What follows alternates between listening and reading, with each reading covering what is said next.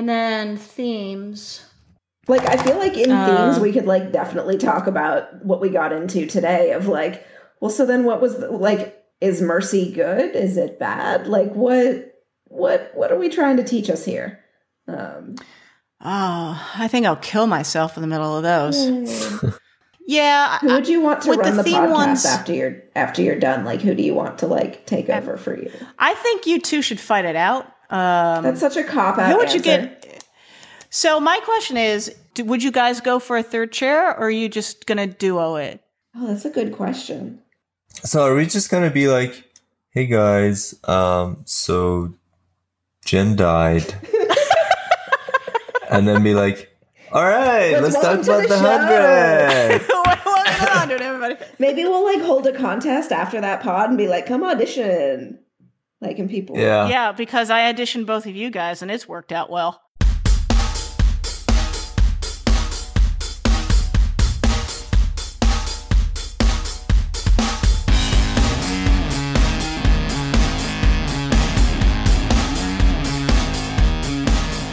You guys ready? Yeah. I guess. Are you ready? Are you ready? Are you ready? Yep. Okay. So, hey, everybody. Welcome to May We Geek Again. Episode 11, where we talk about things about the stuff. Hey, About guys. the 100. Hey, I didn't... you're not supposed to speak until I introduce you. God, this is going horribly already. My name is Shaheen. No! My blog is down. freefloatingperspective.wordpress.com. I hand it over to Jen. It's the Shaheen Show all of a sudden. How did that happen? Maybe, like, I mean, I'm just saying, like, maybe you could boss us a little less. Like, we can introduce ourselves. Like, maybe wow. we were in the... Wow. This is the beginning, Jen. Wow. This is the beginning. The resentment's starting to Your shine stranglehold. through. Hey, everybody. Everything. So, it's coming okay, around. well... You're seeing the cracks. The resentful one is Joe. The Maverick is Shaheen, and I'm Jen, your host. For May We Geek Again, we're talking about a show called The 100, and we're ready to grab this podcast by the horns. That's where I was going to go with that joke, guys. I wasn't going to say the P word. That must have been the worst cue ever.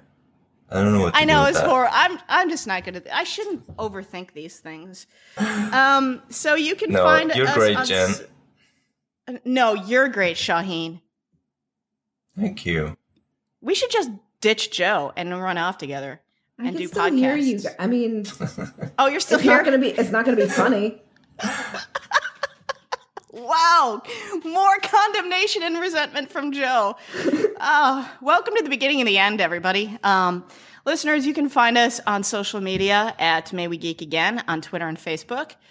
And Shaheen, you wanna pimp your blog again? Because I think I probably talked over you, as I usually do.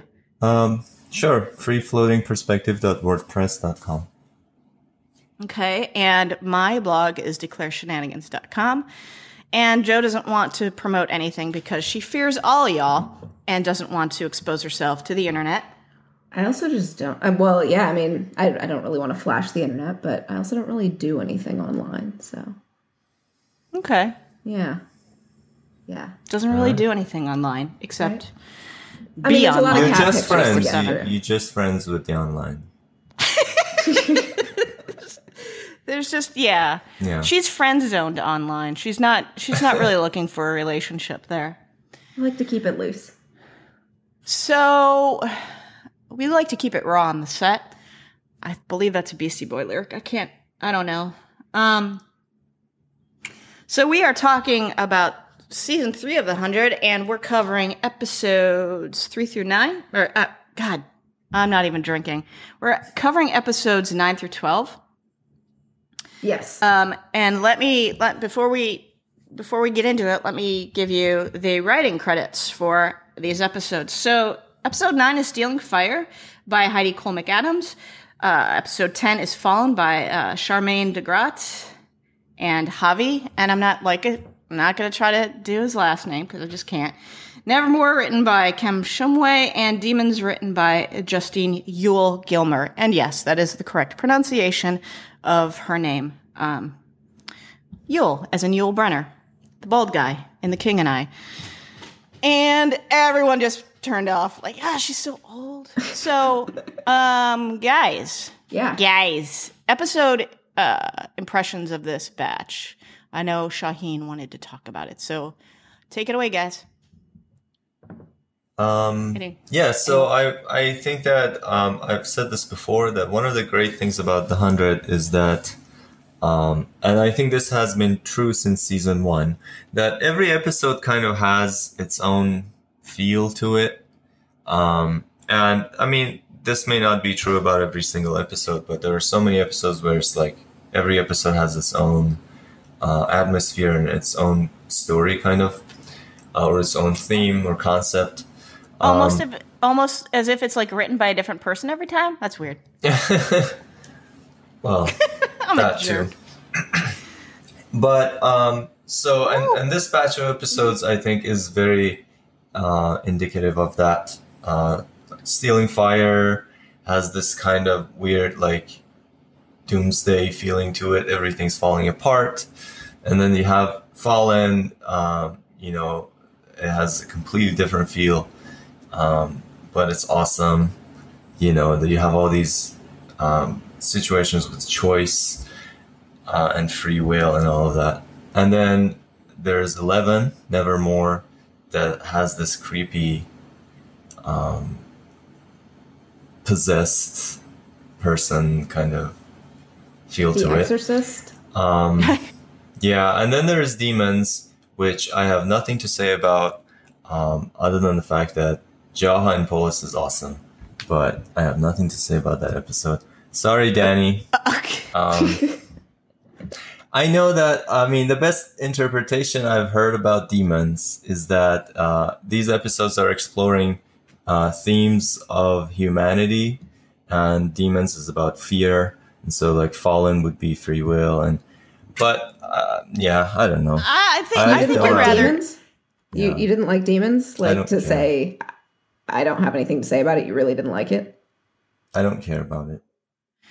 I think you're dismissing some of the stuff that was covered in Demons that I think is kind of important. And we'll get into that later. Joe, what's your take on this batch? And I should also say... Oh, I'm sorry. Shaheen, did I cut you off? Go, sorry. sir. I also think that bitches. Demon sucks because... wow! Demon sucks now. Wow. Because I have nothing to say about that episode, too. It outright sucks. Because Emerson should have never come back. At least not this season. The sort of mythology of Emerson being the last mountain man, sort of roaming around, was great. It should have kept it at that. They should have kept it at that. And bringing him back and killing him did nothing to advance the story. The only thing that happened in that episode was that Antari was offered the chip, and that was it. I disagree. Wait. Like, it was... I never kind of really thought about that, like, they totally wasted the potential of a really great, like, surprise villain down the line. Yeah. Like, but Emerson showing back up at some point would be fucking awesome. But again, guys, though, doesn't it kind of just fit in with the way this whole season is paced? It's just like quick hits. No, but like, and nothing gets room to breathe. Like, you are right. Emerson coming back season 4, like out of nowhere, like rappelling in and like punching Clark and like killing somebody would have been fucking. He's rappelling in from like, I don't know, from like a mountain or some shit like Batman coming in, but like an evil Batman. But, like, totally cool. Yeah, no, like, absolutely. And I'm saying that, like, there was no need for them to rush that into this episode when the character growth that did happen in this episode could have happened in another situation. Like, they didn't have to bring him back for this growth. Like, it could have been... but I also think that we're overlooking something that perhaps I read into the episode. And like I said, we can get into that a little bit later when we discuss some character. All right, sorry. Shaheen, are you done? Yeah. Or do you? Oh my God! All right. So permission, Joe, to move forward with your salty, resentful self. That's just an unfair characterization. Okay, let's go. Let's go, edgelord. This is a shit show of an episode already. Yeah, this is not. apologies in advance. Like, sorry, everybody. We'll Let's go. probably disband the whole podcast project by the end. Like Yeah, if we make it like 30 minutes in, I'll be surprised. Here's hoping. All right, go. So what did you think about these 4 episodes, Joe, as a block? Didn't I already talk about that? I mean, I don't know. Did we? Okay. Well, I mean, we kind of discussed it a little bit with Shaheen. From my perspective, there's a couple really great episodes in here. One of my favorite episodes, I think, of the series is probably Fallen, by Charmaine and Javi. Yeah, and I'm Fallen really, awesome. yeah, and I'm super excited to see what Charmaine does with season 4. She just concluded filming 4.06 up in Vancouver, so they're moving along at a nice little pace up there. But I can't wait to see what she does. I think as a solo writer, I believe, on that episode. Fallen was awesome. Nevermore had a lot of the character work that I think we had all been waiting for when it comes to the delinquents. With Raven kind of being that brutally honest person that missed. No, there's an honesty to her, but there's also the brutality of what she's saying, that she specifically does that to get a rise out of people so she can figure out where they are. The real Raven would never do that. I believe. Anyway, so let us move on to talk about some major themes that were touched on these episodes. So from Twitter, we've got one of the accounts over in France, the 100 Hypno series. They really are interested in what we have to say about the Jaha Ali relationship, and I really love. I love trying to examine this relationship because it's undetermined and how. I guess it's not undetermined, but Jaha, out of everybody else, seems to have more autonomy than anyone else in the City of Light. And apart from Allie, he acts kind of as her advisor rather than as one of the occupants of the City of Light. So what do you get? What is your take on that relationship? Is he completely autonomous, or is he under any sway by Allie? So can we back up a little bit? Yes. I wanna back up a little bit on trouble? this. Let's go back to Jaha's speech, where. Wait, we weren't even at Jaha's speech. How can we back up to something we never even discussed? Well, what I meant by that is that conceptually back up. Let's go to where this all started, right? So are you talking about the free will speech? Yeah. So yeah, that's like my favorite part of the whole Fallen thing. Yeah, it's great. So before that, presumably there was no coercion. Now that's where the coercion starts with that speech. And if you listen to it carefully, Jaha says two things. It seems like at least two things happen, or he suggests two things. One of them is this clever way to get around this requirement that whoever takes the chip must consent to it. They must say yes to the chip. Otherwise, it wouldn't work or something. So no. You're confusing consent and free will. They have to consent to take the chip. No, hold on. Just hear me out. So, okay. Ali has this requirement that whoever takes the chip has to have said yes. If you just shove it down their throat, it won't work. That seems to be what's the case. So Jaha says, okay, well, what we can do is we can put them in such a painful situation that they will definitely say yes to the chip. If it's the chip or some really awful outcome that they don't want or something very painful, then they will say yes to the chip. So we're kind of getting around this requirement to have them take the chip. Basically, they're still given a quote choice, but the choice is very limited at that point. So this is one thing that happens. the second thing that happens is he suggests that Ali use their bodies as tools, right? He says that our bodies should just be used after we take the key. He says after we give consent and take the key, our bodies should be used as tools to convert more people into the city of light. Okay. And so this, and he compares it to the missiles, and he says like, we're no different than the missiles that you launched. So, and so the idea is, and he says that the goal is to save humanity by migrating it to the city of light. And so our bodies should be used as tools towards this goal. Okay, so now this is ambiguous. There are two ways you can interpret this.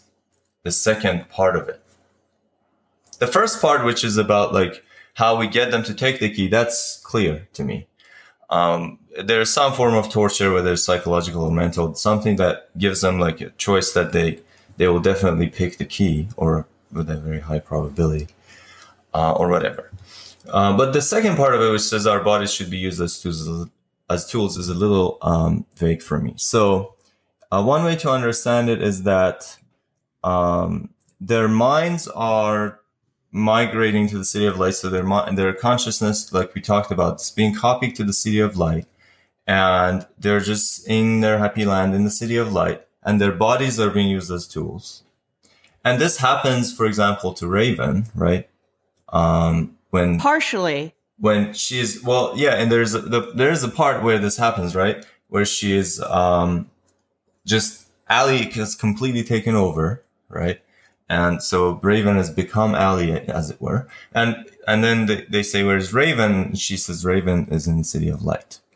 So this implies that Raven's mind is now in the city of light, but her body, including her brain, is now under Ali's control.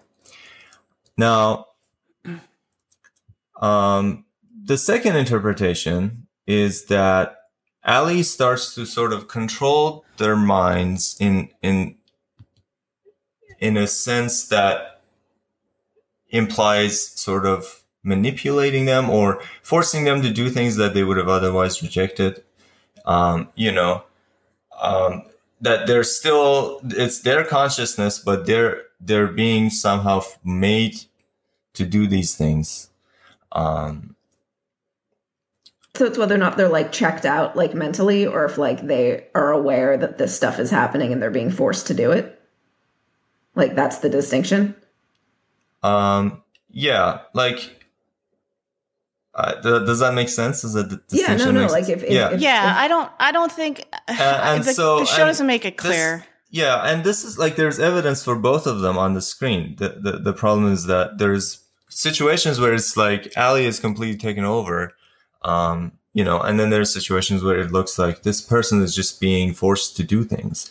And why can't they both be the case? Well, okay. So the second one has a lot of problems. First of all, it's in conflict with Ali's core command, because she said that she can't just ignore free will and choice. So yes, she can. Well, she said to Jaha, it's part of my core command. I can't override them. That's the whole point of their conversation in Fallen, Shaheen, is that he finds a way around that restriction of free will. The idea is that we can't override it, but let's find a way around it. And the way around it is to get them to take the key. But how is it that after they take the key, now every action beyond that point is also under Ali's control? That is, unless you tell them this is the terms of taking the key, they haven't consented they didn't consent to becoming slaves. They just consented to taking the key, right? So the fact that she shouldn't be able to control every other action beyond that, and that's all. I mean, it's also in conflict with the very idea of preserving their consciousness. I mean, the idea is I want to save their minds. Their bodies don't matter. I want to save their consciousness. Their body's going to die in 6 months anyway. I want to save their minds. But you can't save a mind by controlling it. I mean, that the two things are in conflict with each other. Well, It's also in conflict. Allie doesn't care about that. I don't understand what that means. Like, if you control a mind, then you've destroyed it. Her goal is to save people's minds. No, her goal is to save humanity. Yeah, their consciousnesses, not their physical existence. That's something that she doesn't care about. Do we think that she understands humanity enough, though? Like, do we think it's obvious. Simply preserving their consciousness? Does that matter? Well, yes, no. Of course it matters. Wait. Yeah. So this is like based on what your question is. Like, what is actually her definition of saving humanity? I don't think that we necessarily even got that answer, because if you're saying that to preserve someone, the humanity, what does that mean? Like, is preserving their mind and just having them like frozen in that consciousness? It at least implies that if you're saving 10 people, that you would at least have 10 minds in your system. Right. And she does. But she has them. But like she every doesn't. person who does if you control them, then that mind becomes your mind. No, if she just makes a copy of it and sends the copy of it to the City of Light. A copy of a full mind. A copy of a full mind is an algorithm that makes decisions. So you have to go in and interrupt those decisions and replace them with your own decisions. In which case, you've replaced the mind with your mind. Okay, but she is doing this. Okay, so what she's doing is she's taking people's minds and she's controlling them. She's controlling them to an end, to get everybody into the City of Light. There is no telling what she would do with those minds after everyone has been migrated to the City of Light. She could possibly say, okay, you guys are now, your consciences now are free. They can do whatever they want within the City of Light within reason. Again, to the point of, does she understand what humanity is? I would say obviously not. That is the point to the whole City of Light storyline. That's the point to Allie, and the reason why the 2-part finale is called Perverse Instantiation. She does not understand what humanity is because she cannot experience what humanity is. Okay, I don't understand what that means. What do you mean she does not understand what humanity is? Do you think she understands what love is? Love is a physiological reaction, and she's as capable of understanding what that is as anyone. But she can't experience it. Why Understanding does that and matter? experiencing are two very different things. All she has to do is be able to predict it. She doesn't have to be able to experience it. She must be able to predict it. I don't think that there is what you're saying is there's something about humanity that's unpredictable that is nevertheless. No, I'm saying there's something important about humanity that is experiential. Like, you can't just. So, for instance, somebody could describe to you what a pizza is. Say you've never had pizza. Somebody could describe to you what a pizza is. And say perhaps that you've had all the components of what would comprise a pizza. You've had the cheese, the tomato sauce, the bread, all the good stuff. But until you actually have a piece of pizza, you don't understand what the experience of eating a pizza is. Somebody could describe to you that eating a pizza is X, Y, and Z. It's the best thing ever. It's gooey. It's chewy. It's wonderful. You have no way of knowing what that is. You can extrapolate from like experiences that you've had, but I don't even think Allie can extrapolate from like experiences. She's missing that component. What you're saying is what philosophers call qualia. So the classic example in the literature is this neuroscientist, Mary, who is in this room her entire life. And the room is in black and white. And she reads books about neuroscience and, looks at graphs and, slides and everything. So she knows everything about the experience of red. She knows what that is neurophysiologically. But she's never seen red. And the idea is when she sees her first red apple, is Does she learn something new? So that's what you're pointing out. But I mean, I don't want to take a side on that issue. What I'm saying is, hornet's nest. what I want to say is, regardless of what you think about that, whether you think that there was something Mary didn't know before, or not, there was nothing that she couldn't predict before. That's always true. If she wanted to predict the behavior of someone who's seeing red, she would be able to do that. But she just, wait. You're talking about the behavior. Like, so that's an external action. Like, what Allie isn't going to be able to replicate are the internal feelings. It doesn't those aren't matter. necessarily like chemical. Like, that's like, is that humanity? It's all connected. Or is humanity what humanity produces? Look, it's all interconnected. What I'm saying is she can predict those internal states that you're talking about. And based on those predictions, predict the behavior. Ultimately, what she wants is to replicate the behavior. But either way, she would have to even if she wanted to replicate the behavior, I do believe that she would have to replicate those internal whatever. But she can predict all of that. She doesn't have to have first personal experience of what they are. And this is one of the reasons that another problem that I have with this whole chunk of the season is that Allie is not presented as a smart AI at all. The kinds of things that she does, even if you say she doesn't understand humanity, whatever that means, in the sense that you're talking about, that she doesn't have, she makes terrible predictions. I mean, like So you're saying all she had to do was predict, and then now you're saying she was bad at it? Yeah, I mean, like, she should have understood. It doesn't matter if you understand humanity, whatever. You should understand the idea of backlash. Just instrumentally speaking. Just as a person who wants to get to the end, you should understand there are certain things that if I do, there will be a very harsh and resistant backlash against it that might take me down. What if the backlash isn't logical? Like, why would she assume? What do you mean by that? In a weird, irrational it's not about thing? What do you mean by logical? She can predict how they're going to behave. That's the point. Obviously she can't predict how they're going to behave because she doesn't understand them. She doesn't understand. Forget about the whole humanity argument of it. She doesn't understand their behavior, obviously, because she makes bad predictions.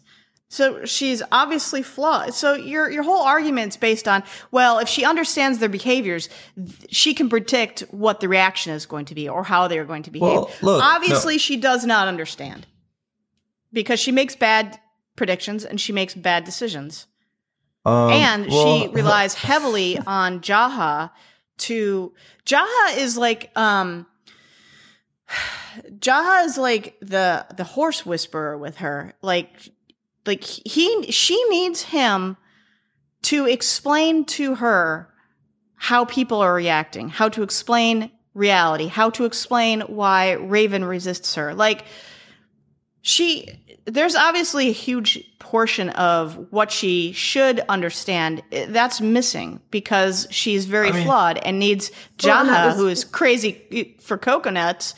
Wasn't that the point of AI Allie 2.0? Like, isn't that the point of the flame? Because AI that would understand humanity? Well, the point of the flame is it shared humanity. It shared a consciousness. The point of the second AI is that it's symbiotic with the human. So the interest of the human is the survival interest of the human is the survival interest of the AI. Which is kind of humanity, right? Unlike the first AI. It's not. Again, I don't know what this idea of understanding humanity is supposed to be. Both AIs, they're explained by Becca as basically being simulators. They simulate different scenarios and they predict what's going to happen. And that requires predicting human behavior. It turns out that they're both kind of shitty at it, though, right? If both of these AIs are so bad at predicting human behavior, then to the level where they don't understand, like, yes, if you start torturing them, they'll hit back. Like, I'm so stupid. I'm like, how could any intelligence not be intelligent enough to understand this much, that if I start torturing them, they might resist it. They might react to it. Yeah. Right. Well, so it sounds like, to sum up the whole conversation we're having here, the net of it is Becca's a really bad programmer. Right? Like, well, this was like the longest. This is a woman who owns her own company. This is the longest. I think that it would have made more sense. This is quite the rabbit hole. I think it would have made more sense. We've gone down this rabbit hole before, though, guys. And is this our favorite borough? It would have made more sense. This is our favorite rabbit hole. If Allie had, if the first option that I mentioned was true, right? That the bodies were being used, the body includes the brains, are being used as tools. Of course, you can't get all of the actors to act like Allie, or like act like Erica Serra. But, you know, the idea would be that their bodies are being used, but their minds are in the City of Light doing whatever. Then she could make the following argument. She could say, look, I know that the world is ending in 6 months. I know that precancerous lesions are coming. I know that you're going to have no water to drink. And, you know, I know what suffering you're going to go through. You don't see it because it's 6 months in the future, and you don't have the advantage of my simulating power to see it. So what I'm going to do is I'm going to take that suffering and bring it closer to you, to the present moment, and then you can make an informed decision. So now you know, between that suffering and this chip, which one would you rather take? But so basically, you're saying if only Allie had the desire to gain consent, to build consensus, and explain away her actions, which seems like a very human thing. Yeah, a lot of this could have been avoided. Yeah, and if she didn't, if there was no implication that she's controlling their minds in the second sense, you know, because that just contradicts everything she wants to do. So, you know, and like the way that it's weird, because some of the characters, like Emori, seems to have agency too. So I kind of disagree, I think, Jen, on the idea that Jaha is the only one who has agency. Like we see how Emori, you know, she clearly has a choice about her hand in the City of Light, for example. And then when she has her little fling with Murphy, she just seems like herself. I mean, you can say that Allie is, quote, letting her be herself, but I mean, that's theory. I'm talking about what's on the screen, right? What's on the screen. She also does the same thing with Raven a couple times, or at least once in Nevermore, where Raven seems to be arguing from her own agency when she's not really. She's just trying to. And then when they come back, it's like Raven comes back and like instantly she switches, and it's like, well, explain what that was like. Like what's happening was that you wasn't that. There's not you. There's no time to explain that. You want to know what. So here's your hang up, Shaheen. Let me diagnose you, because I am an armchair psychologist. You want to know so badly what it feels like to be in the City of Light. And what it feels like to go from Don't we all? a chip state to a non-chip state. No, not really. Right. You just want to know this so badly, and that was one of the things that you said in our very first podcast, episode 1, way back in the day. But I think Joe agrees with me. What about wanting to know what it's like? Yeah. I mean, if given the opportunity, I mean, I would need to know more information. Like, if it was just like Allie being like, hey, sup? Like, hey, come here. Come here, I got something. Here. No, but you've said a few times that you wanted to see more City of Light. Yeah, no. Right? You want to see it, but not necessarily experience it yourself. Well, I don't know what you talk. I mean, I don't experience any of these characters. I just see what they do. If they had shown what it's like to be in the City of Light, or if these people who are in the City of Light reported Wait, like you're not saying that you personally want to go to the City of Light? I can't. What? Like if we're No, look, I don't have this problem with like Clark. I'm not, because there's enough explanation, because Clark reports on her mental state or process, and because she does things and I see her do things. So if we were in the City of Light and we saw people do things, or if people who are in the City of Light said some things about how they're thinking, or when they got out of it, they said things about how they were, it would just be like anything else. It's not like, so there's just no explanation. So let's wrap up this conversation by saying that perhaps, since we know there's going to be people who regret their actions in the City of Light, I think we're going to maybe see a little bit of some insight into what the experience is like being in and out of the City of Light. I don't know, Shaheen, if you're ever going to get the answer to your question, whether it was your first scenario of the mind just being in the City of Light, or the second scenario where she controls everything, and therefore there really are no minds anymore except for her own. I don't know if we're ever going to get that level of detail. I don't know if they went into that level of detail with thinking about the writing. I think. Well, yeah, that's why I said it's a hot mess of great ideas, because I think the idea of a hive mind that's centrally controlled is interesting. And the idea of a virtual reality is also interesting, but they're not compatible. So they try to like shove both of them into this one idea, and it just doesn't work. I don't think the writers predicted you, Shaheen. Yeah, nobody saw you coming. Yeah, you're the X factor, man. So let's move on. We have to move on. Hopefully, Hypno Series on Twitter that kind of answered maybe some of what we're thinking about the. There might be a lot of similar questions. I actually know quite a bit about hypnosis too, and no. It's not about hypnosis, dude. That's their name on Twitter. If you are on social media, it's 100 Hypno Series is their Twitter handle. Well, like I said, a French account. Oh, Jesus! But these kinds of questions come up in hypnosis as well. Okay, guys. Let's talk about some of the themes. Joe, let's talk about some themes that you want to go over. Shaheen, I don't know if you get a theme because you kind of hijacked mine. That was my theme. That was one of my themes. So I just well, you're cut off now. Joe, go. Joined it to yours. I mean, forcibly, without my consent. What? That's good.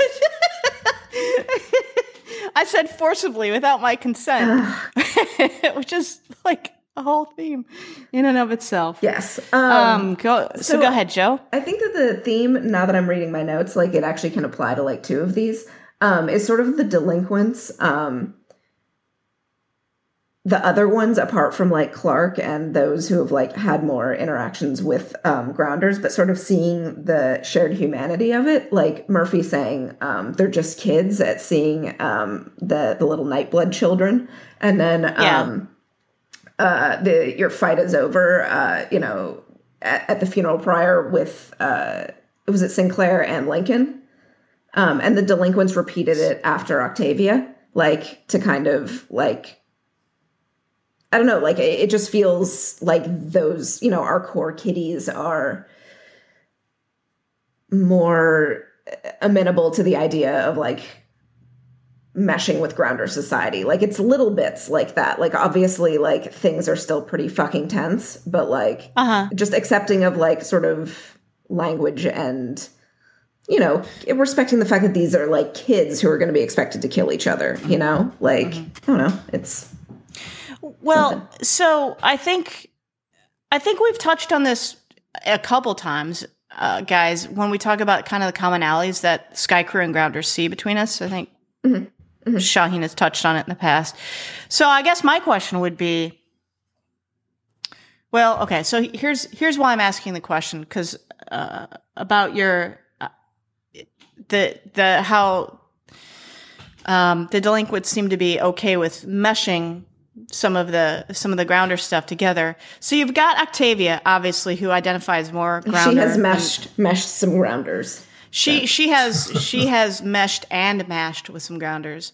And then I think Clark is a fairly obvious one as well. I think throughout season 3, how she presented is kind of Sky Crew and Grounder, and you can see it in her wardrobe and her styling and all of that stuff. I mean, we could, do a whole podcast on that hot mess of hairstyle that she has, which at times I find she looks quite great hot. in that commander suit. All right, so that commander where is my commander suit? So that commander suit, there are some shots where she looks fucking tight in that thing, but it doesn't hold up. It just doesn't hold up. So you have feelings on this. I have strong feelings on this, and I have strong feelings on the hair. Sometimes that hair it looks super hot, and other times it's like, why is it not at the back of your head? That's going to be hard to comb out.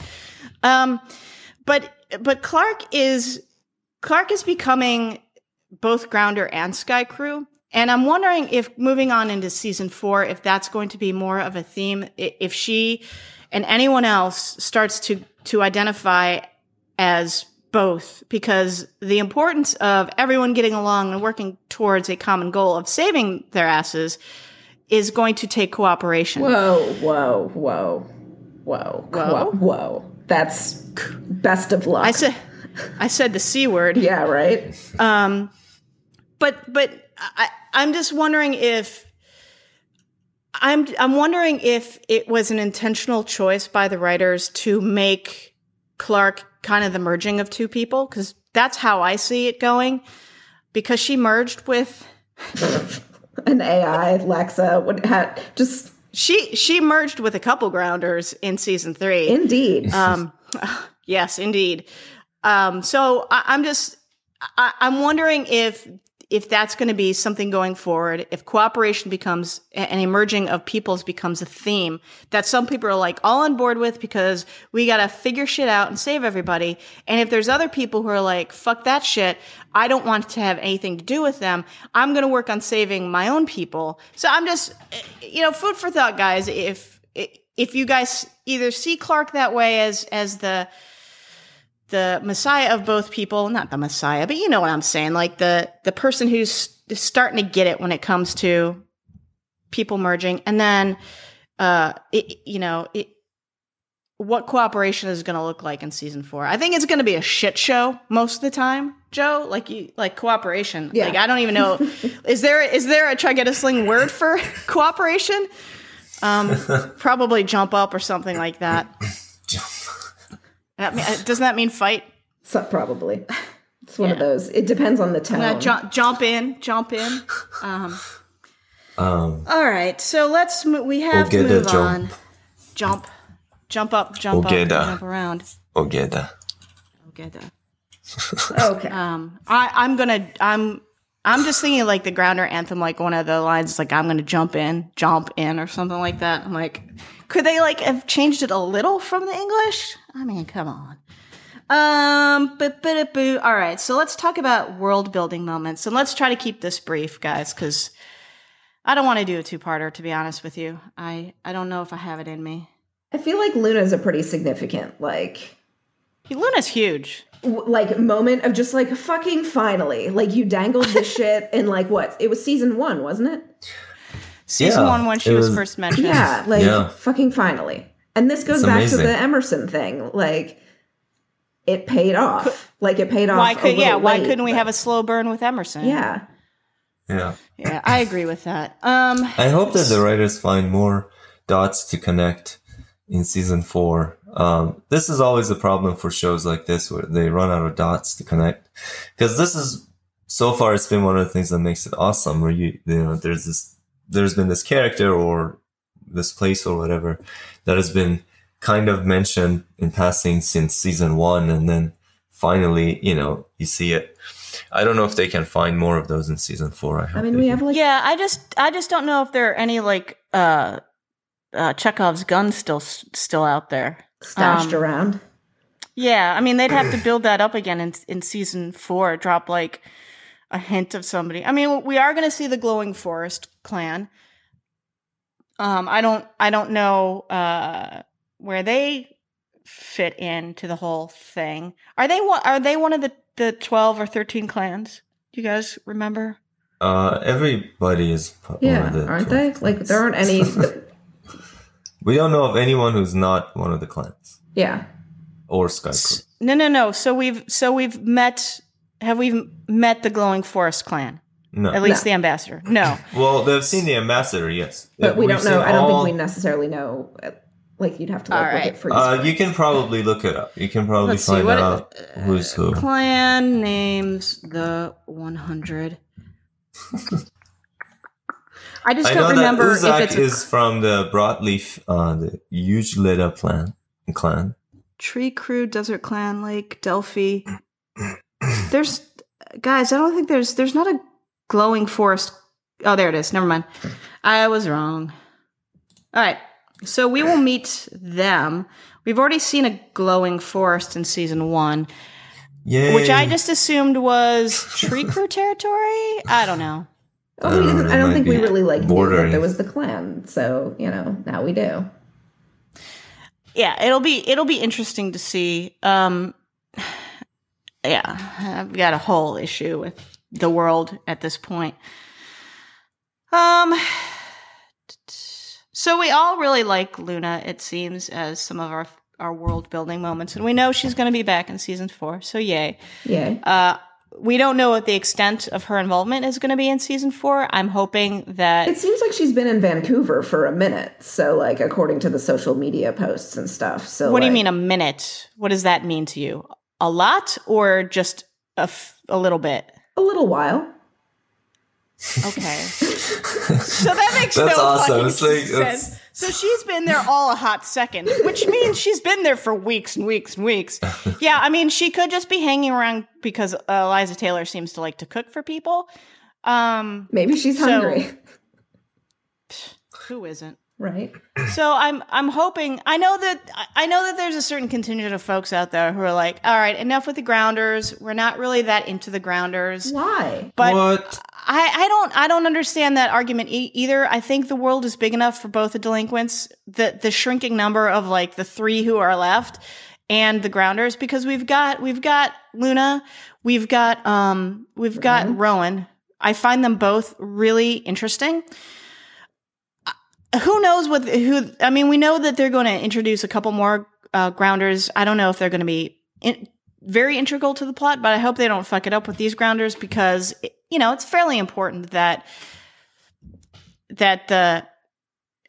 they remain critical to the plot and not just seat fillers because they killed a shit ton of people in season 3. So we'll see. I don't understand that either, guys. I love the grounders. I love the politics.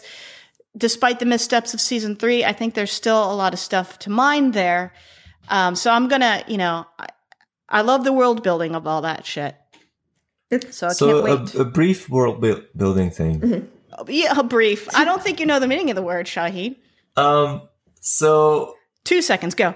There was nothing special about Aiden, right? Just other than the fact that he is the pretty white boy. He was the best fighter of his conclave. How do we know that? I mean, okay, so because that was Lex's assessment. But then, that was Lexa we were and Titus's introduced to assessment. him when we were first introduced to him. It was like Aiden will protect the Sky people, and that's why Clark was like, we have to make sure Aiden wins for the good of the Sky people. And then it turns out they all support Sky people. But Lexa never disclosed that to Clark. So I'm assuming that Aiden is not only like the best fighter, but he also shows the most promise as far as a statesperson is concerned. Probably somebody he has a good temperament. Yeah, so she doesn't have to make sure Aiden wins. As far as Sky people were concerned, he has the best didn't matter which one won, because they would. Well, no, it does matter. What if someone is a better statesperson? But not, you don't know that, but it's like that is insofar as like being pro Sky person. People. Yeah, I mean they would all be pro Sky person. It's just because Clark was like, we have to make sure Aiden wins so that they don't go to war with us. Yeah, because she doesn't know. You don't have to. Well, she didn't know that at the time, to be fair to Clark. And I would also assume that Lexa and Titus kind of handpicked Aiden because he has the best. He has good temperament. He has the best. His temperament is tremendous. Temperament. It's huge. So I think he, he's another one of those things. There's just like feels like a plot device. Cute little kid, but a plot device. Yeah, where he's kind of like as many of the Nightbloods seem to be in this show. I mean, as many as like any character that was introduced this season. Like most of them. Every single Nightblood that we met that wasn't Luna. And wasn't Lexa. She died. Had met her but we met her previously. But all the Nightbloods that we met here were mainly plot devices. Well, yeah. Well, and especially Antari. I mean, that was the worst one of them all. Right. Well, you have Antari, and then just like everyone else who just died, like Titus and Sinclair, and just sort of deaths where you're like, they were interesting characters. Like, you're not doing a lot else with a lot of others. Like, you're killing off a lot of people. I'm just saying. Yeah, I mean, that's the theme of season 3. Just kill them all. Could also be a Metallica album, I guess. So let's move on to character arcs and evolution. And I wanted to talk about I want to talk about Clark because I hinted at this, that I'd get to kind of what I thought was significant about Demons when Shaheen was taking a big old shit all over that episode earlier in the podcast. I should say nothing against the writer of that episode. It's just, I'm sure that she had no control over the broad outline of what the episode was. So this is nothing against Gilmer's writing. So. No, but it is against every single person in that writer's room because they all contribute to every single story. So basically, Shaheen is taking a big steaming pile on the whole writer's room, cast and crew as well. Fuck those guys and their coloring books. Yeah, fuck you, writers' room and your just coloring so odd books. when you feel like earlier in the episode things were rushed, but then you have this episode that could have been used for other purposes. Yeah.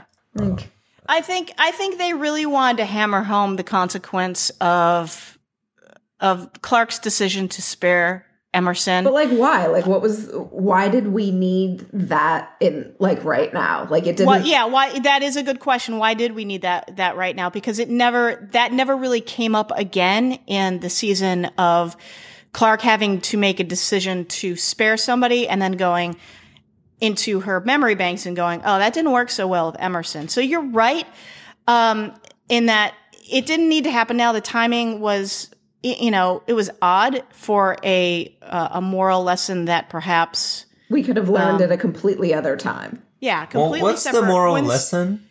That I don't even know, Shaheen. That's the problem. Isn't Mercy's people who you find to threatening? That seems like the only parallel to that would be what Bellamy did. So it's like. Clark didn't Bellamy do what Bellamy right did, and it came Pike back right. to bite her in the ass. So, okay. But no, she originally wanted to kill him for revenge. And then, Lexa called her on that. And then basically she decided to be merciful because Lexa was right. Blood must not have blood only when it applies to my people who are bleeding. So she basically called her you have to make a decision for peace as well, not just me.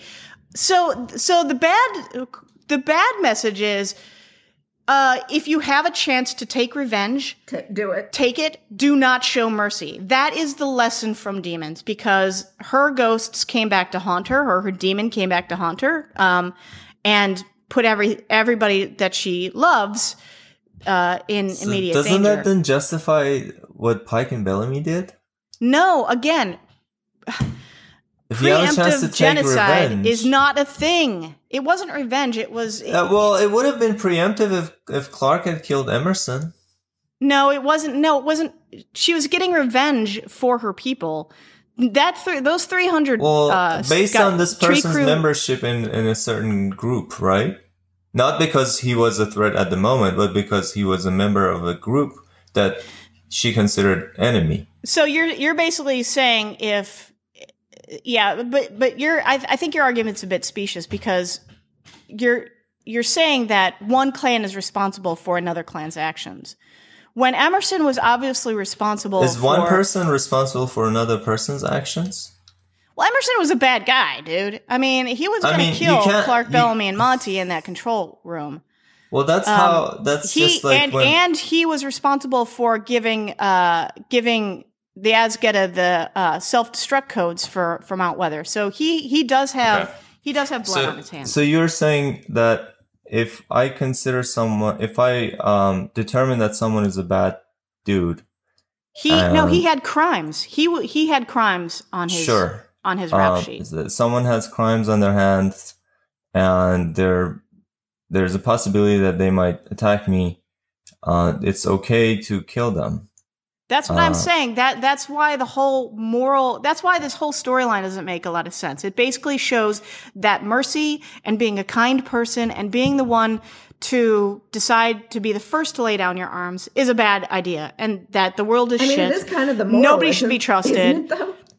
Yeah, I mean, everybody's awful. Why don't we go eat some worms? I mean, that's kind of like what the show is presenting in season 3. So the only thing that you disagree on with Pike is that determination. You agree that if that determination has been made, it's okay to preemptively kill people. No, it's not okay to disagree with him that the determination is correct. Emerson was going to pay for crimes he had already committed. And that's the distinction. The 300 grounders that Indra were leading were killed preemptively to protect Sky Crew from what Bellamy and Pike think could possibly happen in the future. It was basically a preemptive strike. Basically the U.S. going doesn't matter. It's just about what they did in the past. It's basically the U.S. going, China is going to launch. China has nukes. They have the best nukes, really the best. But America, we're going to preemptively launch our nukes at China in order to not die to China's nukes, which are the best. I mean, that's like, you never stop killing people then. Like, anything could be a perceived threat. So you just preemptively So it has nothing to do with perceived threat. So you don't think that my God, this is another rabbit hole we're going down. I don't want to go down another rabbit hole. I just want to clarify what it is that you think. I think mainly the same way society kind of works. Like, you commit a crime, you are tried for that crime, and you are we're not minority reporting? We are not minority reporting. We are not, what are those people called? Ciphers? No. So psychics? Capital punishment.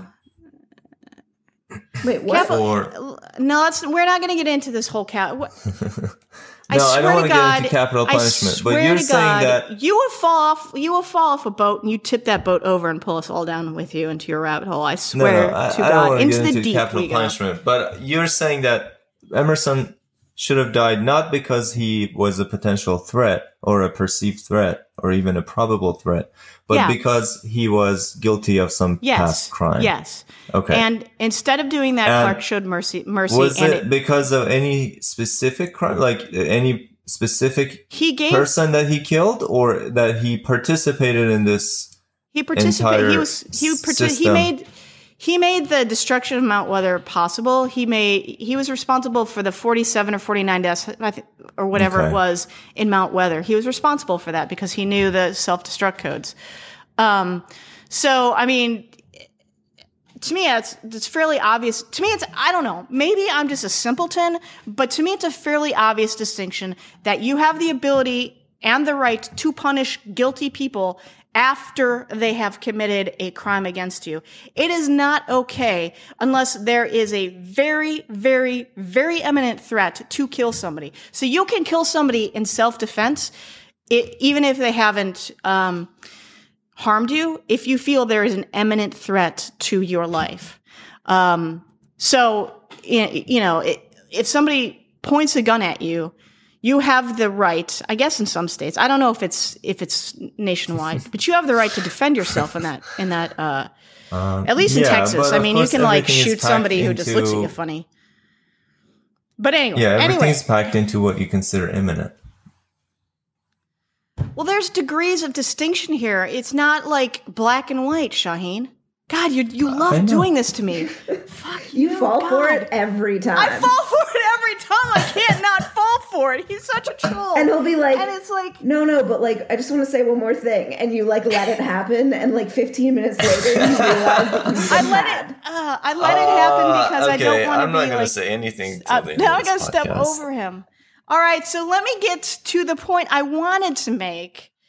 So, I mean, that was like I think that was the first point about demons. Like, to show mercy is a bad thing. I don't know. I don't know what the message was supposed to be.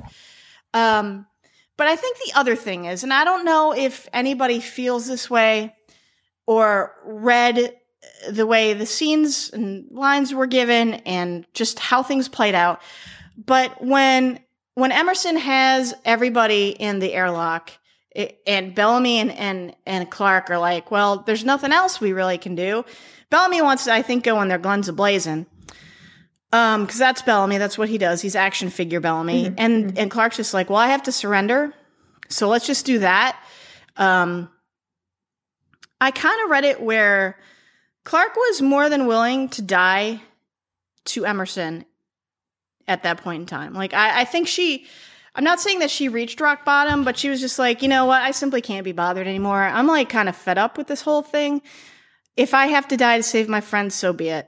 I mean, I think that was, to me, that's what makes the episode a little bit more significant than you're willing to give it. Now, the reason why she wasn't willing to die anymore was it was obvious that Emerson was going to kill everybody. So that's why she started fighting back.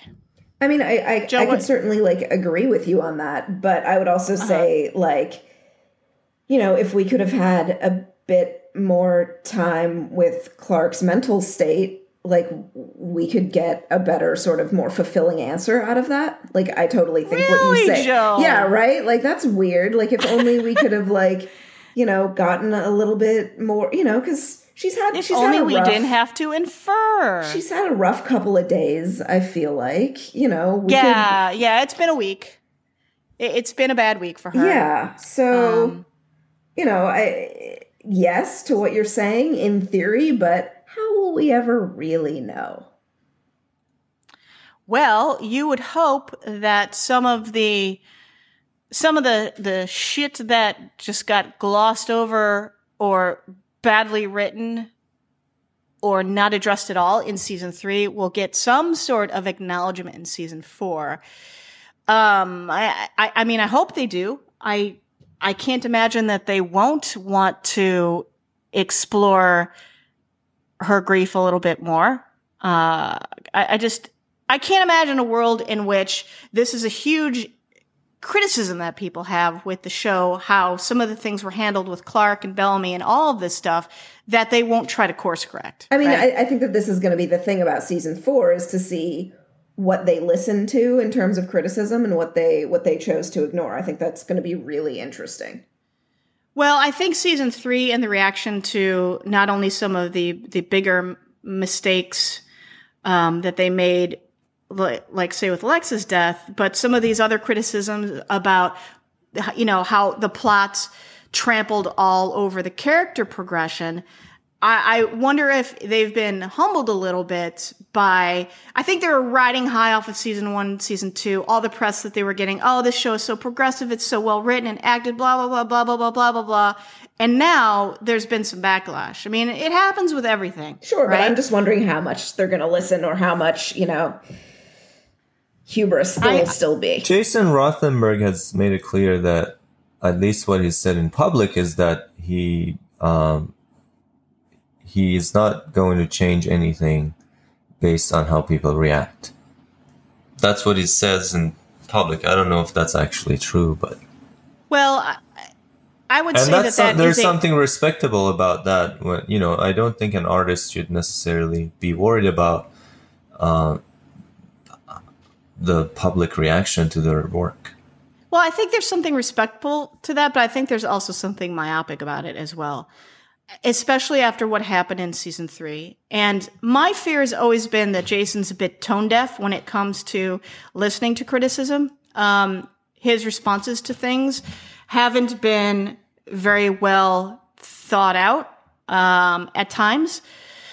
So that's where my caution comes from. I just hope that I understand he's the showrunner, but I think there are voices in that writer room that are very smart when it comes to how characters and plot are moving along, and that those voices are listened to and that they're not trampled over by a showrunner who is more ego-driven than driven by creating a good product. Well, that's all I'm saying. Again, this is what we're going to find out in season 4. I'm yes, curious. We will. Yeah, I'm very curious. So back to Demons. I think the way I can understand why a lot of that episode is very dismissible. I think it's also important because it shows what the chip does to a non-Nightblood person, and it's horrific. Mm-hmm. But it didn't have to be him. Like, that's what I'm saying. Like, this whole episode, like... Yeah, I mean, there could have been... I wanted him to be, a future villain. Like, because he's so good. He was so fucking creepy and, like, totally, like, the kind of villain that this would have been really cool for. It was just, like, really out of place. Like, really, we're going to do a, like, sub-genre episode, like, in the middle of shit hitting the fan? I know. The only explanation so I weird. know for this episode is that originally, before they decided to go with the late, with the mid-season premiere, this would have been around Halloween. So, yeah. You think we got a Halloween special, a very special Halloween episode? That's what it looks like. In March, basically. Right. Yes. Well, time zones. Oh, it's Halloween all year round in this horror show of a thing we call life. Okay, so I think I'm not as dismissive as Demons as some other people are. I don't think it was shot particularly well. I think it was very cliche in some of its tropey horror stuff. But that's just me. I know folks, a couple folks on Reddit found the cinematography really, really good. I just thought it was kind of run of the mill and expected, but that's what makes life go round. Opinions are like assholes. Here's Everybody another poops thing. on I mean, them. it was very also. It was also very on the 100 in that. I mean, we never thought that all these delinquents were going to die in that airlock, right? I mean, that it's so unlike the 100 to have something like this where it's like, oh, that's clearly not going to happen. It's not the season finale, so we're not going to get that as our cliffhanger. Like, very obviously, they're not going to kill off all of those kids. I mean, it's fairly obvious that at the end of season 1 that they're not going to all die in the dropship either. I mean, right, but that was we can give end. them but I mean, we can give them some of the obvious stuff. I mean, it would be really cool if somebody had died in that airlock. Jasper, not just saying. Someone other than Sinclair. Right. Yeah, so confession time, guys. Sinclair was the only person I had an immediate reaction to his death. Like, okay, Lexa and Lincoln's death affected me on subsequent rewatching, but when I first watched Sinclair die, I ugly cried. And I think it's because the manner of his death, where he was trying to protect Raven and he just kept repeating, "Stay in the rover" to her. Yeah. I was just like, I like that scene. Oh my God. It was so heart-wrenching because he was only thinking about her. Yeah. Poor Sinclair. R.I.P. Sinclair. Right? Like, I feel like everyone was super bummed about Sinclair. Dicks out for Sinclair. I don't even know what that means. I thought we were going to get through a pod without you talking about dicks, but no. I just had to. We've gone 0 podcasts without Jen talking about dicks. It's been 0 podcasts since a mention of a dick. So It wouldn't be a May We Geek Again podcast without some. We should have a jar. A dick jar? We should have a jar or something. Jar? Douchebag jar like on New Girl? I was thinking about swear jar like Luke Cage, but... Yeah, no, like every time Jen says dick, we just put $1 in it. She puts $1 in it. Yeah, she puts $1 in it. You guys would not. You guys would not have to put any money in there. Do you guys think we're done with character arcs, or did? Let's see. What do you have here? I mean, I didn't go, but I don't know if you're banning me or what. Yes, I'm banning you, Shaheen. I'm banning you from speaking from. You're from the podcast. Very close to just kicking you off to me starting another podcast. Seriously, where I talk about all the things that I want, and Jen doesn't get to boss me around. I just picture you as what is Howard Hughes, like alone in your apartment, except now like you're recording podcasts, but like still the jars of urine, obviously. But like this is just, you leave our podcast and you just like, you go on your own podcast. But the plot twist at the end is that your microphone was never even plugged in. What was the part about me being alone in the house? Well, because he locked himself in this like room by himself, didn't he? Who? Why am I being likened to a person who locked themselves in their room? Because it's funny. God, I'm like dissecting the frog.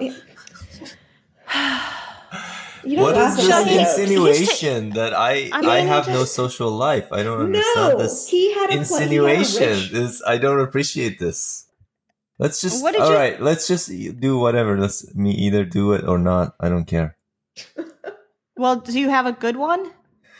I see how many I have.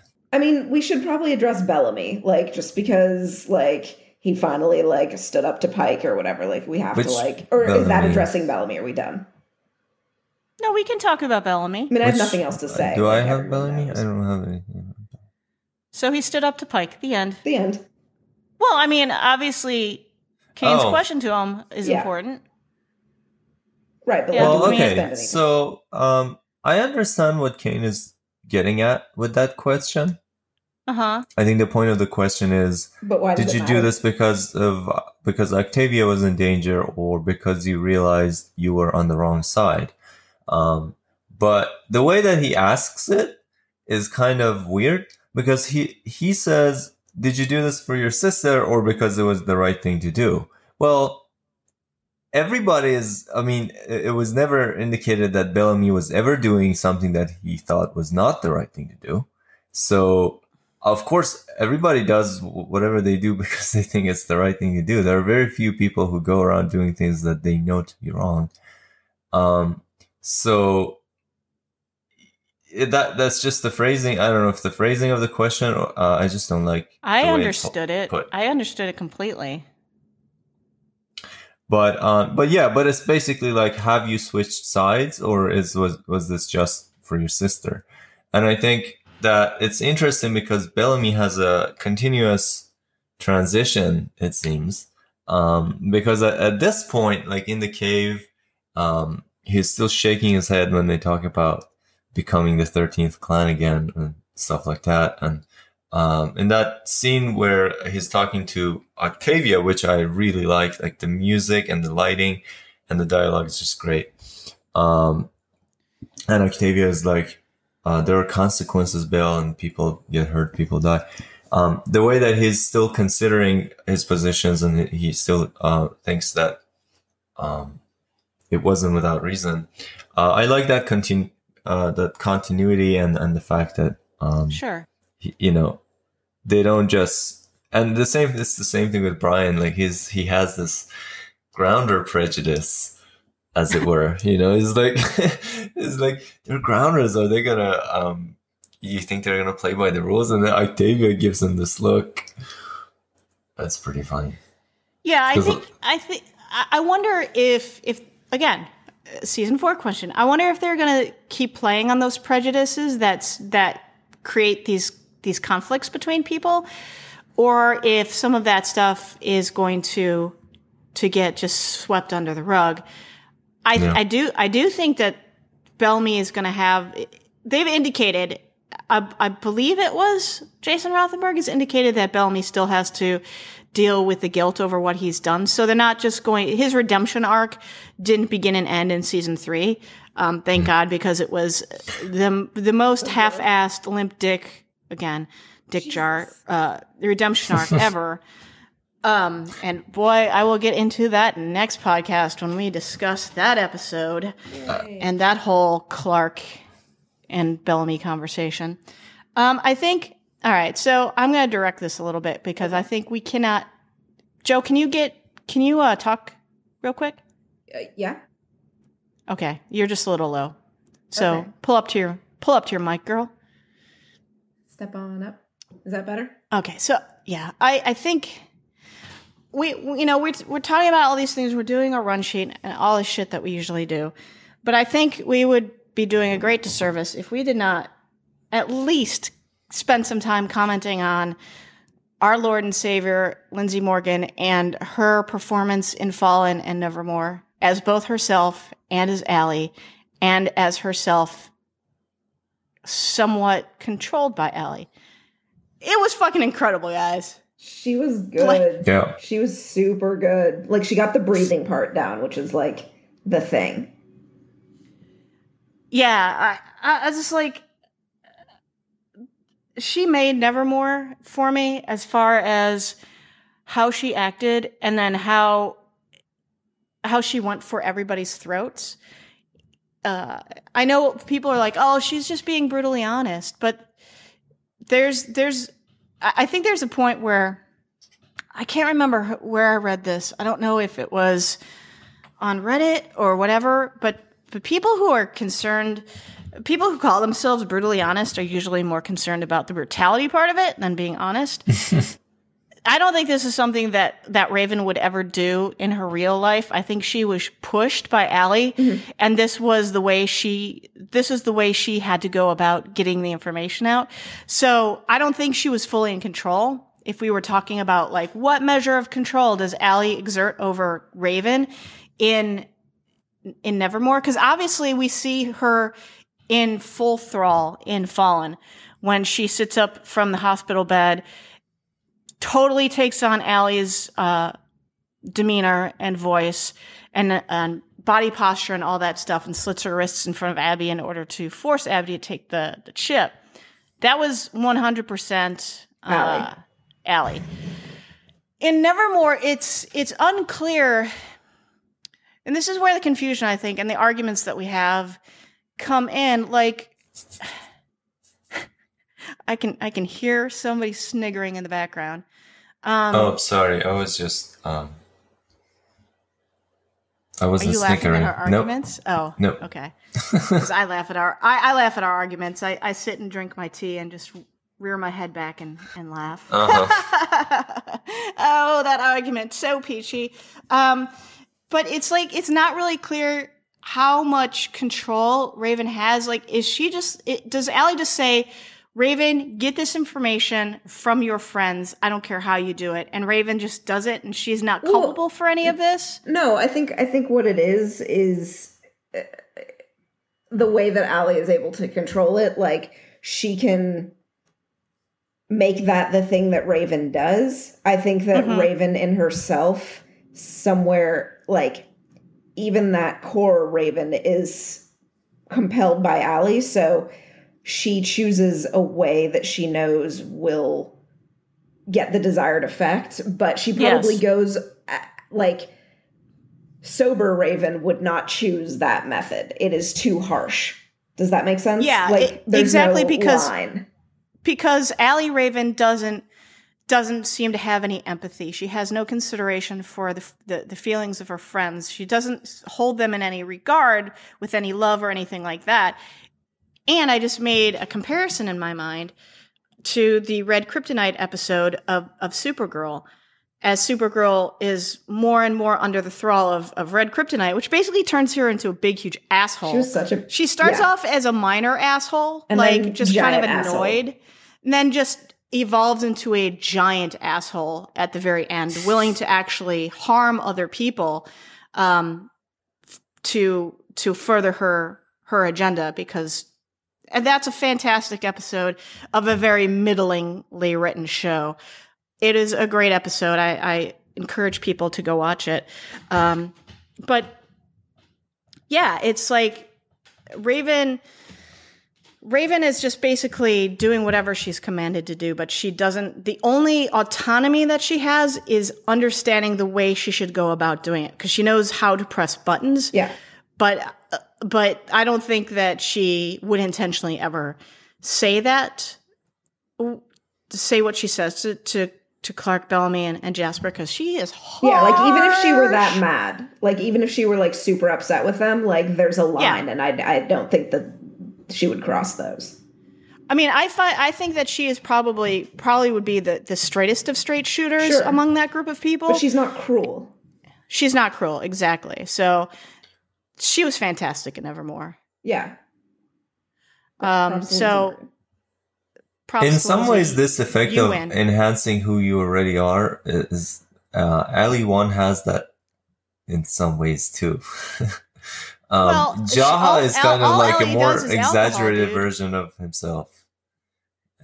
She's alcohol. That's basically what she is. she just knocks down that wall between propriety and impropriety, and basically opens the floodgates of what a person could possibly be. And it's usually she wants people to do something bad.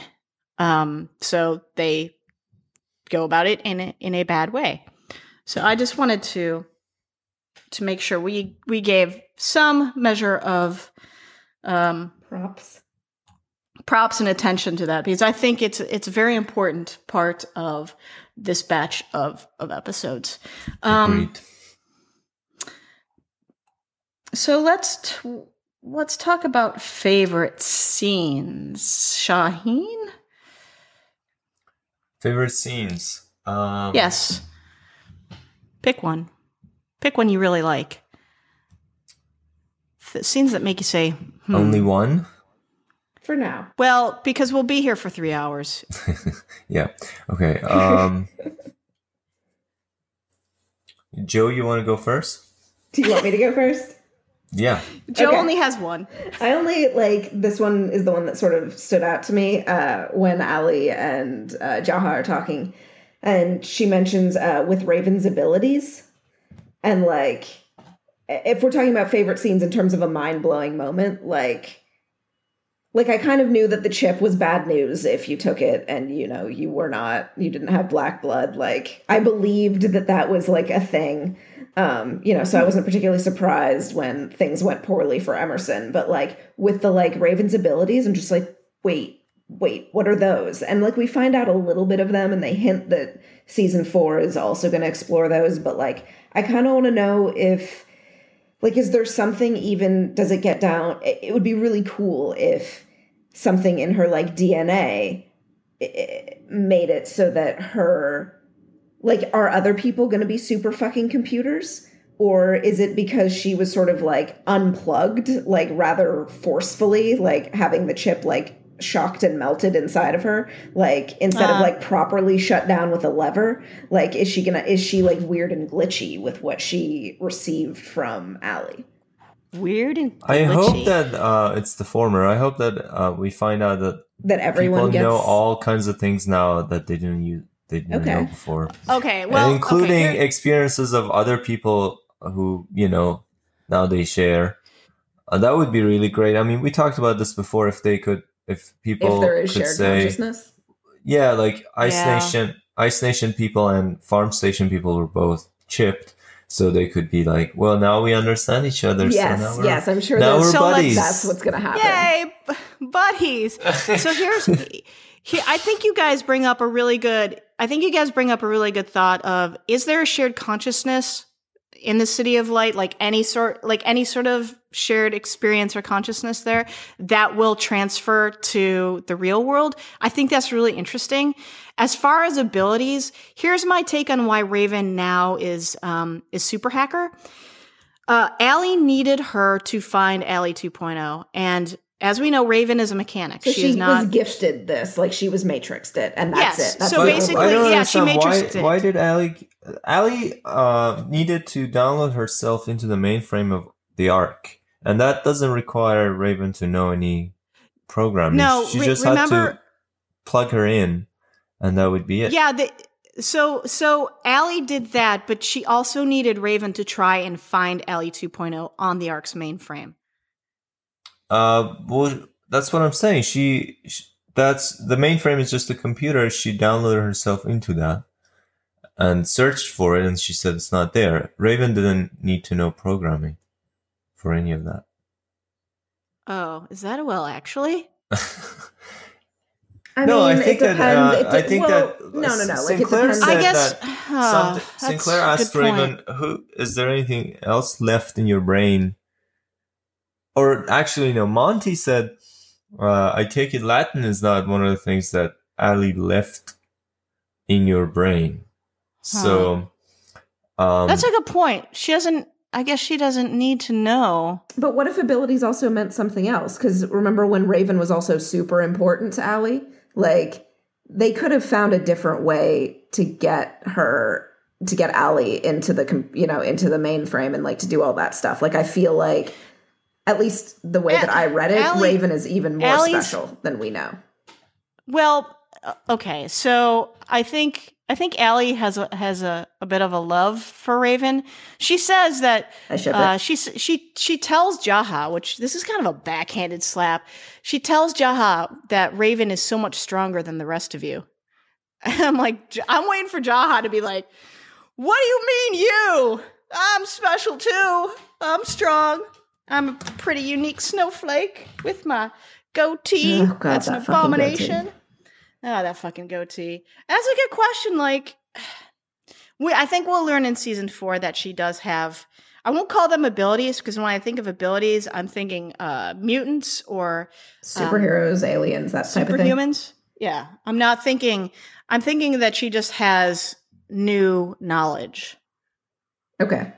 I guess we'll find out. So I think it'll be interesting to see what that new knowledge is, if it's just computer shit, or if there's anything else. And also what you guys bring up, are there going to be people that were in the City of Light? Do they understand each other better? Did they have access to knowledge that they've learned? Did Allie use people we saw off screen to do specific tasks and gave them the knowledge that they needed to do those? Are there like grounders who now can build engines? I mean, we have no clue. We have absolutely no clue. One thing that was another clue in there was when Sinclair asked Raven if Emerson is chipped, and she said he wasn't as of yesterday. So that implies that when someone gets chipped, other people know it. Yeah. So like she knows everyone who was chipped as of yesterday, kind of thing. So that's interesting. So at least you get like a message that says it's like a buddy. Emerson you get a notification. You get a notification on your phone. Emerson has joined the City of Light. Yeah. Please say hi to Emerson. All right. Okay, so I picked my scene. Okay, let's hear it, baby. All right, so it's gonna be the quiet Bellamy, Miller, Monty, Harper scene. Yeah, that was a pretty cool scene. I think that's awesome. Like the way they used just silence to create tension, and it was great.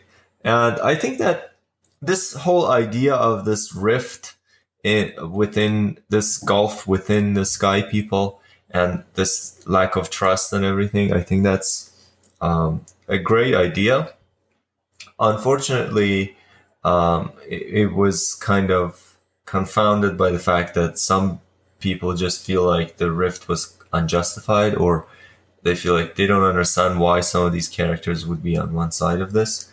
But if you could kind of put that aside and just think about, okay, suppose that just there's a new chancellor and some of these people were just guards. So now they're just, doing their job as guards, and other ones joined this campaign because they thought it was the only solution or whatever. Just if you could justify for yourself, this is a very interesting concept, I think, when this rift and this lack of trust, where they keep saying, look, I'm on your side now, and the other one's like, I still don't believe you. And how far does that go? And it's interesting when Kane says about Bellamy that he's the enemy, and it's like, okay, so he is clearly being harsh towards someone he thinks is the enemy. Is he? So it's all interesting. All this dynamical issues are very interesting. Okay. Well, apparently Harper and Monty got over it real quick. Right. Yeah, but not till the next batch. Because they had the sex, guys. Wait. That's what I'm alluding to. No, they had the sex. But they haven't had the sex yet, right? Well, you know how this show goes. It's one hot minute between Harper chastising Monty. Are you going to go tell your mom? And them actually doing it, having the sex. Like, I'm trying to rewatch this with an eye towards that building, and it's not building. Like, I think that they right before. I think Harper's horny. She just wants to get on that. It's fair. I mean, they are facing, probable. Maybe she's had a thing for him. Extinction. I don't know. But no. Like, it was like not go a back build-up. to I did not. I mean, good for them, those crazy kids, but... Yeah. No, this was a Tinder hookup. Well, they had some... But they haven't hooked they up went yet through some stuff together in Mount Weather, and we've seen Monty take care of Harper at Mount Weather. I mean, but does that get you laid? Oh, yeah. There was a bit of a connection there in Mount Weather. And you also recall back to season 1 when Jasper called Harper low-hanging fruit, and Monty was all kind of disgusted by him. Real locker room talk, as it were. I'm a dick. So, Jen, do you find that scene with Miller and Brian, this one in Dispatch, where he's like, you put it there and all of that? Yeah. Do you think you find that without chemistry? I don't feel sexual chemistry between the two. I know other people do. They see chemistry between the two. They buy them as a couple. I don't. They're too bro-ish to me. They're like playing the most butch bro of homosexual bros I've ever seen, and that seems like a horrible thing for me to say. But their affection isn't really affectionate. If you know what I mean, it's like it's too locker roomy, punch you in the shoulder. They're like too aloof. Isn't that what's great about? I mean, I've never been gay, but isn't that what's great about it? Where, I've never been gay. Where where your buddy is also your partner. Okay, so there has to be I don't know. I want to see something a little bit more tender between them. I don't need them slapping each other's butts after a touchdown. Or oh, that's cool, bro, and then punch each other in the shoulder. I just feel like it's so poorly conceived as a relationship in that way. I would hope that somebody on set or in the writer's room is like, they're supposed to be in a relationship. It would be nice if they could occasionally show affection or tenderness towards one another instead of acting like they're on the same sports ball team. It's just kind of ridiculous. I'm friends with a lot of, this is the point where I'm like, I'm friends with a lot of gay men. But yeah, they're just like any other couple. You don't see straight couples punching each other in the shoulder like they're locker room buddies. And I don't think there's lesbian couples doing that. I don't think there's just, I don't see it. I just don't see it. I don't know if it's a comfort level on the part of the actors or nobody in the writer's room or on set has ever seen two gay men before, but or seen any sort of couples before. Take what you see straight people doing when they're nice to each other and show affection and love towards one another and do that too. It's like, dude, this is not, I don't know. So you're saying I think I'm digging myself a gay hole couples here. must be portrayed Act like straight people? the same way. Yeah. I'm saying it's just they don't have All right, any sort you can't of get yourself out of chemistry. this, Jen. You just I'm not. I'm let's just move on. I'm a bigot. I'm a bigot. Just Wait, put me where down did as a we bigot. like? I've been. I don't know. I've been sitting here like nodding, being It's like, true. no, totally. Like I was gonna call them like two aloof cats around one another, but like your description also like makes sense, and then somehow everyone's a bigot. Like, did I like black out? No, because I mean, I don't know. like He pulled me into his trap again, Joe. He did it again. Every time he's your own personal cornballer. Yeah. Whatever. Let's move on. So if any of our listeners watch a little reality TV show on Bravo called Flipping Out. What? No, I was talking about the. So I'm appealing to like Development. 0.000% of the audience. Like the main guy, Jeff Lewis, and his partner Gage, they have zero affection between them, like none. Like, but something about that relationship works. You kind of get it. You can't ever picture them having sex, but you can kind of see how there is affection there, even though they never show it. Miller and Brian have less chemistry than those two do. It's almost. I just don't understand. I just don't understand it. I don't. Which, like, and some people see chemistry, and I like the I characters. love the actors. I just need them to be like. Maybe I just need them mugging on each other because I'm just a pervert. I would honestly. I kind of feel like they should break up, and the only reason for this is apart from Raven and Wick, who that doesn't really even count as a breakup because, like, you know, the actor was written off the show for behind the scenes things. Like, nobody breaks up. Somebody always dies. Like, can't people in the future also, like, realize, you know what? Hey, maybe we're not right for each other. Clark and Finn broke up, and Clark and Raven kind of broke up. Wait, Clark and Raven? I'm sorry. Finn and Raven. Yeah, except one of them is dead now. Yeah. Like. Yeah. Well, I mean, they did like. So Clark you want and them to break Finn up never and had stay a thing alive. to break up from. Like, Raven and Finn had a relationship. Clark and Finn had a fling. They had. I don't even feel good about calling it a fling. It's more like an eng because it wasn't a full-fledged thing. Shaheen, I don't know, Jen. I want to get your opinion on something. Clearly indicated in the story that they loved each other, but whatever. Oh my God, whatever. I want to get your opinion on something. Falling for it again. What? Okay, so Jen and I were talking. What do you think that do you think that Finn was Clark's first? Finn was Clark's Clark first would guy? consider her virginity lost. No, for sexual partner. I never thought that. No, why would I think that? I don't know, but why would I think that? I wasn't like in watching it. Like there could like a friend of ours that we were watching it with. Like saw there was like some sort of a line or something where, and then Finn makes a joke that it was implied that it was possible that basically Clark was being like, this is the first time I've done this. And Finn was like, this is not my first time. Oh. I didn't read that into. And so I was just wondering if you picked up on that, but clearly not. Maybe we'll have to rewatch the scene because I didn't really remember it. Let's have a special podcast just devoted to Clark's sex life. I think it's important. I mean, it's going to be a short podcast. Like and where are they now is super short. The in memoriam, it will be long though. Oh my God. All right, we got to move on. Oh, for fuck's sake. The in memoriam.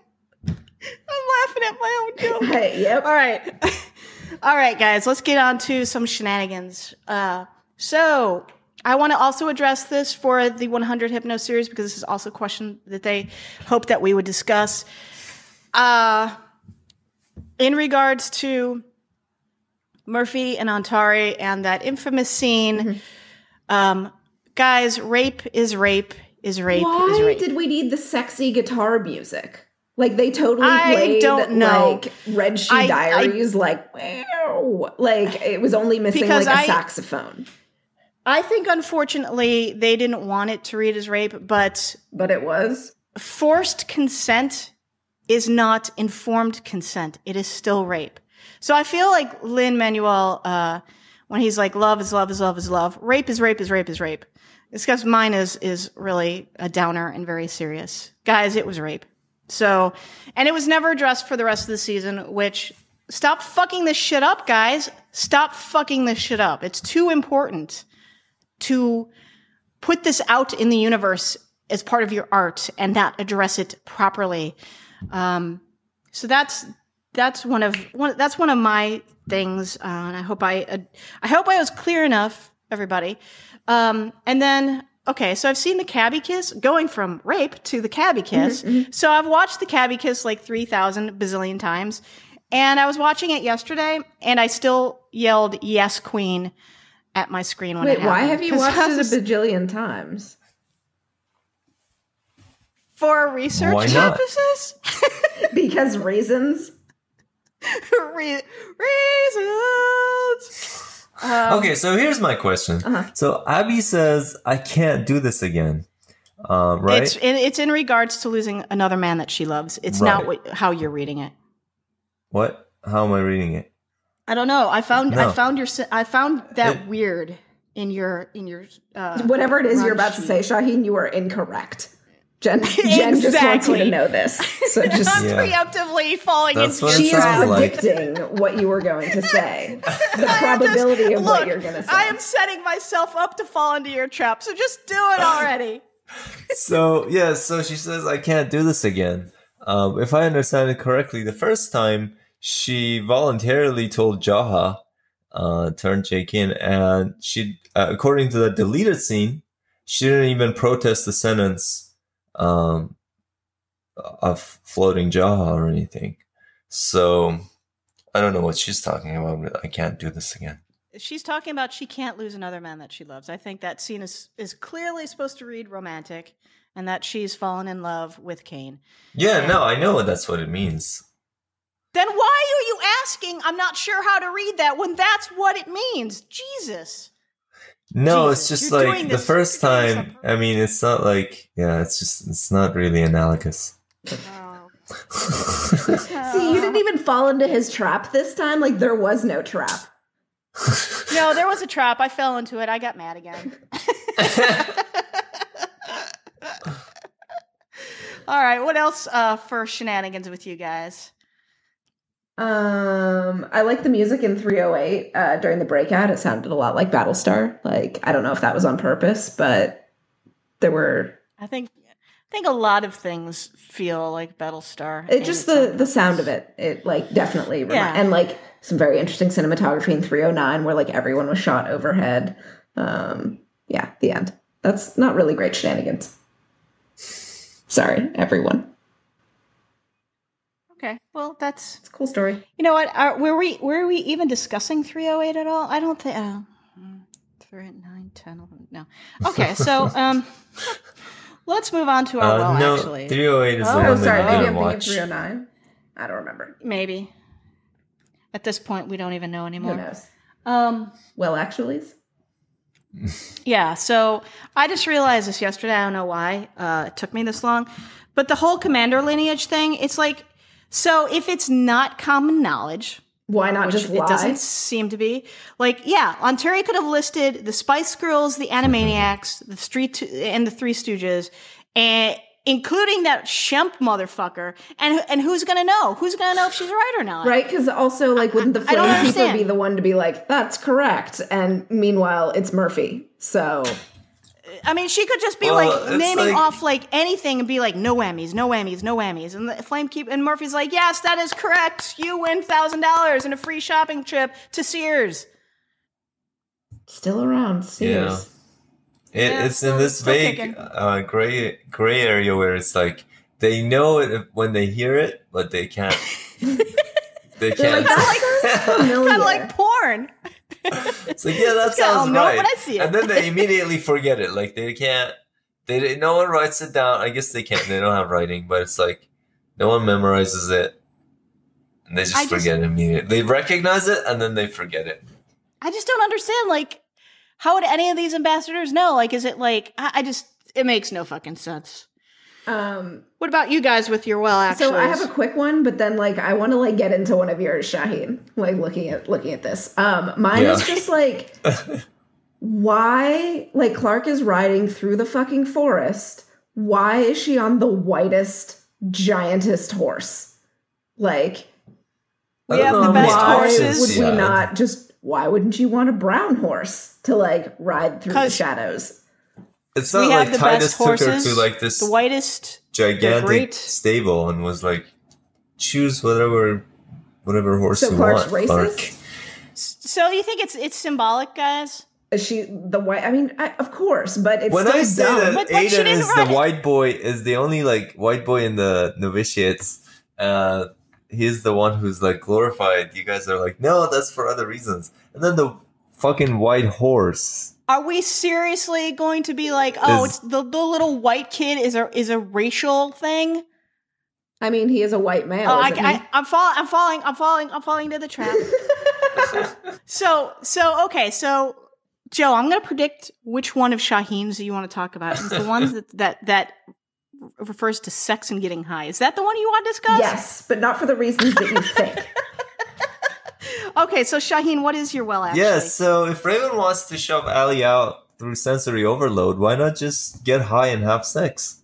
Has she never done that before? That will shove her right out of your mind. Interesting use of the word shove.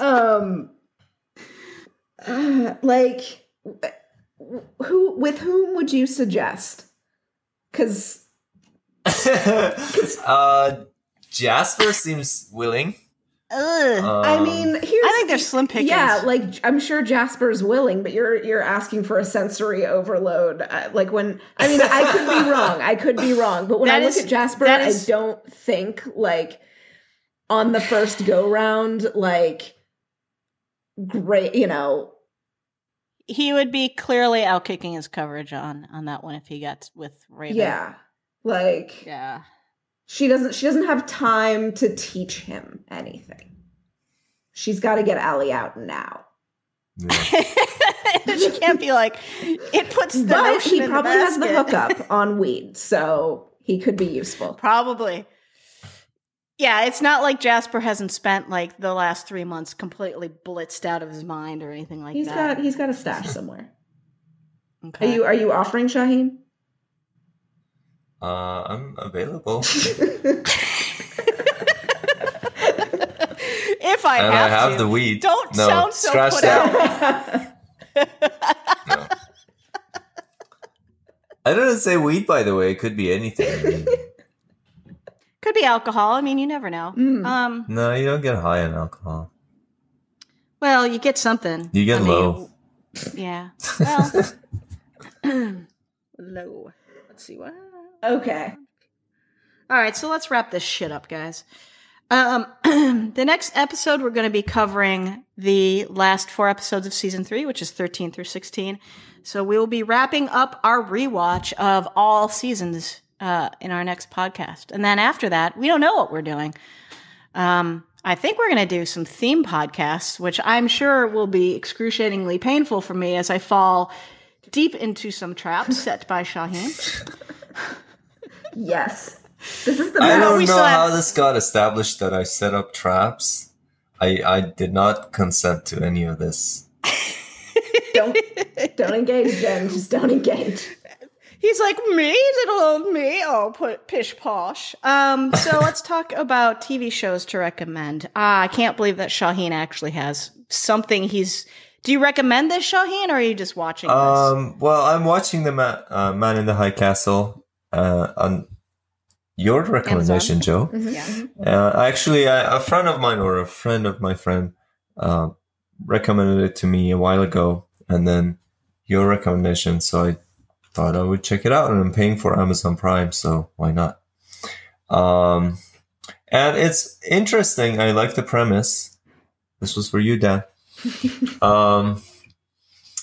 Yeah, I like the premise, but I feel like it could have been more subtle and more sophisticated in its execution. This kind of like the Nazis and the Japanese are like the stereotype of what you think they would be so far, but maybe it'll get better. So I'm still watching it. I remember it like... Hopefully, I've heard that it picks up. It definitely picks up from what I remember. Like, I remember being like, okay, this is okay. And then I remember enjoying it a lot towards the end. Yeah. The end. Okay, well, that's one I haven't checked out yet. I also have Amazon Prime because I'm not a savage, and I haven't had time, and it doesn't really interest me. I'd rather be watching Pretty Little Liars. Okay. Because I am a garbage person. Joe, what are you watching? The Good Place, which is adorable, and Luke Cage, because it's fucking awesome. Okay, so I haven't watched Luke Cage yet. I have no doubt that it's fucking awesome. The Good Place, I have to disagree with you. I mean, be wrong all you want, but... I don't understand how I could not like a show by the creator of Parks and Rec. It is the creator, right? But there's something a few degrees off about this show that just is not clicking with me. I found some of this, I can't with this show. I'm sorry. I just can't. That must be hard for you. But Luke Cage, though, am I right? I don't know. I haven't watched it yet. I know I'm bad. There's just so much TV to watch now. But why all are the you fall watching shows garbage? are premiering. Because I am a garbage person. We've established this. Don't you aspire? No, clearly not. I do not aspire. So there's the world outside of the can, Jen. The garbage can. In relation to Luke Cage, NYCC has happened this weekend. We've got, let's see, Iron Fist, which is the fourth Marvel show to be released on Netflix, wrapped production. So that's coming in March. When's Punisher 17th, coming? I think. I don't even think they've started shooting yet with Punisher. I think there was a panel in NYCC on Punisher. I am so not interested in Punisher. I can't even, I don't know why. He's never interested me. But the guy, the actor is so good. Yeah. I don't disagree with you there. I've never liked the Punisher. I guess I have the benefit of not really being invested in comic characters. So yeah, you're not a you don't know shit, Lebowski. Look at you in a pop culture reference, Shaheen. It was like 15 years ago, but whatevs. Still works. It's alive. The dude abides. Oh my god. Okay, so it is alive and well. The tradition goes on. I think the other, the most exciting news that I think that came out in regards to any of the Marvel properties at New York Comic Con was when they had all the four actors from Luke Cage, Daredevil, Jessica Jones, and Iron Man.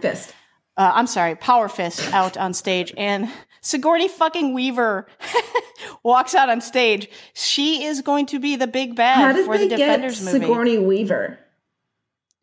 I have no clue how they got it, but that is quite I love her. Impressive. Seeing a female villain, and if they do her right, which when it comes to comic book villains, it's always a crapshoot. I'm so excited about the Defenders movie. I think I love what Netflix is doing with the Marvel properties. The TV show that I would recommend, I told you guys this was going to be the new hotness. I was really, really excited about seeing this, but after I have seen the first episode, I am full on touching myself over it. Oh. Westworld is the shit, guys. It's really... It's one of those shows that needs a couple extra viewings because there's so many subtle mysteries that they've started and subtle ways that they've treated some of the scenes that it's really intriguing. It's basically Android Cowboys. I like both these things. It's going to be awesome. Yes. The acting is phenomenal. You actually Anthony Hopkins actually had a scene stolen from him in the first episode. Actually, this actor got the scene of the week from one of the TV mags out there. It's really, really great, guys, and I think it's going to have some mind-blowing moments, hopefully. I have not watched the second episode. HBO released it a couple of days early. Bless them. But so now I have the choice. Do I watch Westworld tonight or do I watch the shit show that is going to be the presidential debates? I don't know. But that's what I'm watching. I highly recommend Westworld. Shaheen, I think you dig this show, dude. So if you have a way to watch it, I would recommend checking it out because it's androids and talking about the nature of existence and, what makes us human versus not, I guess. And cowboys! Pew, pew! All right. So, just a reminder, check us out on Facebook and the Twitters at May We Geek Again. And until next time, guys, may we geek again! Take it easy, guys. Bye.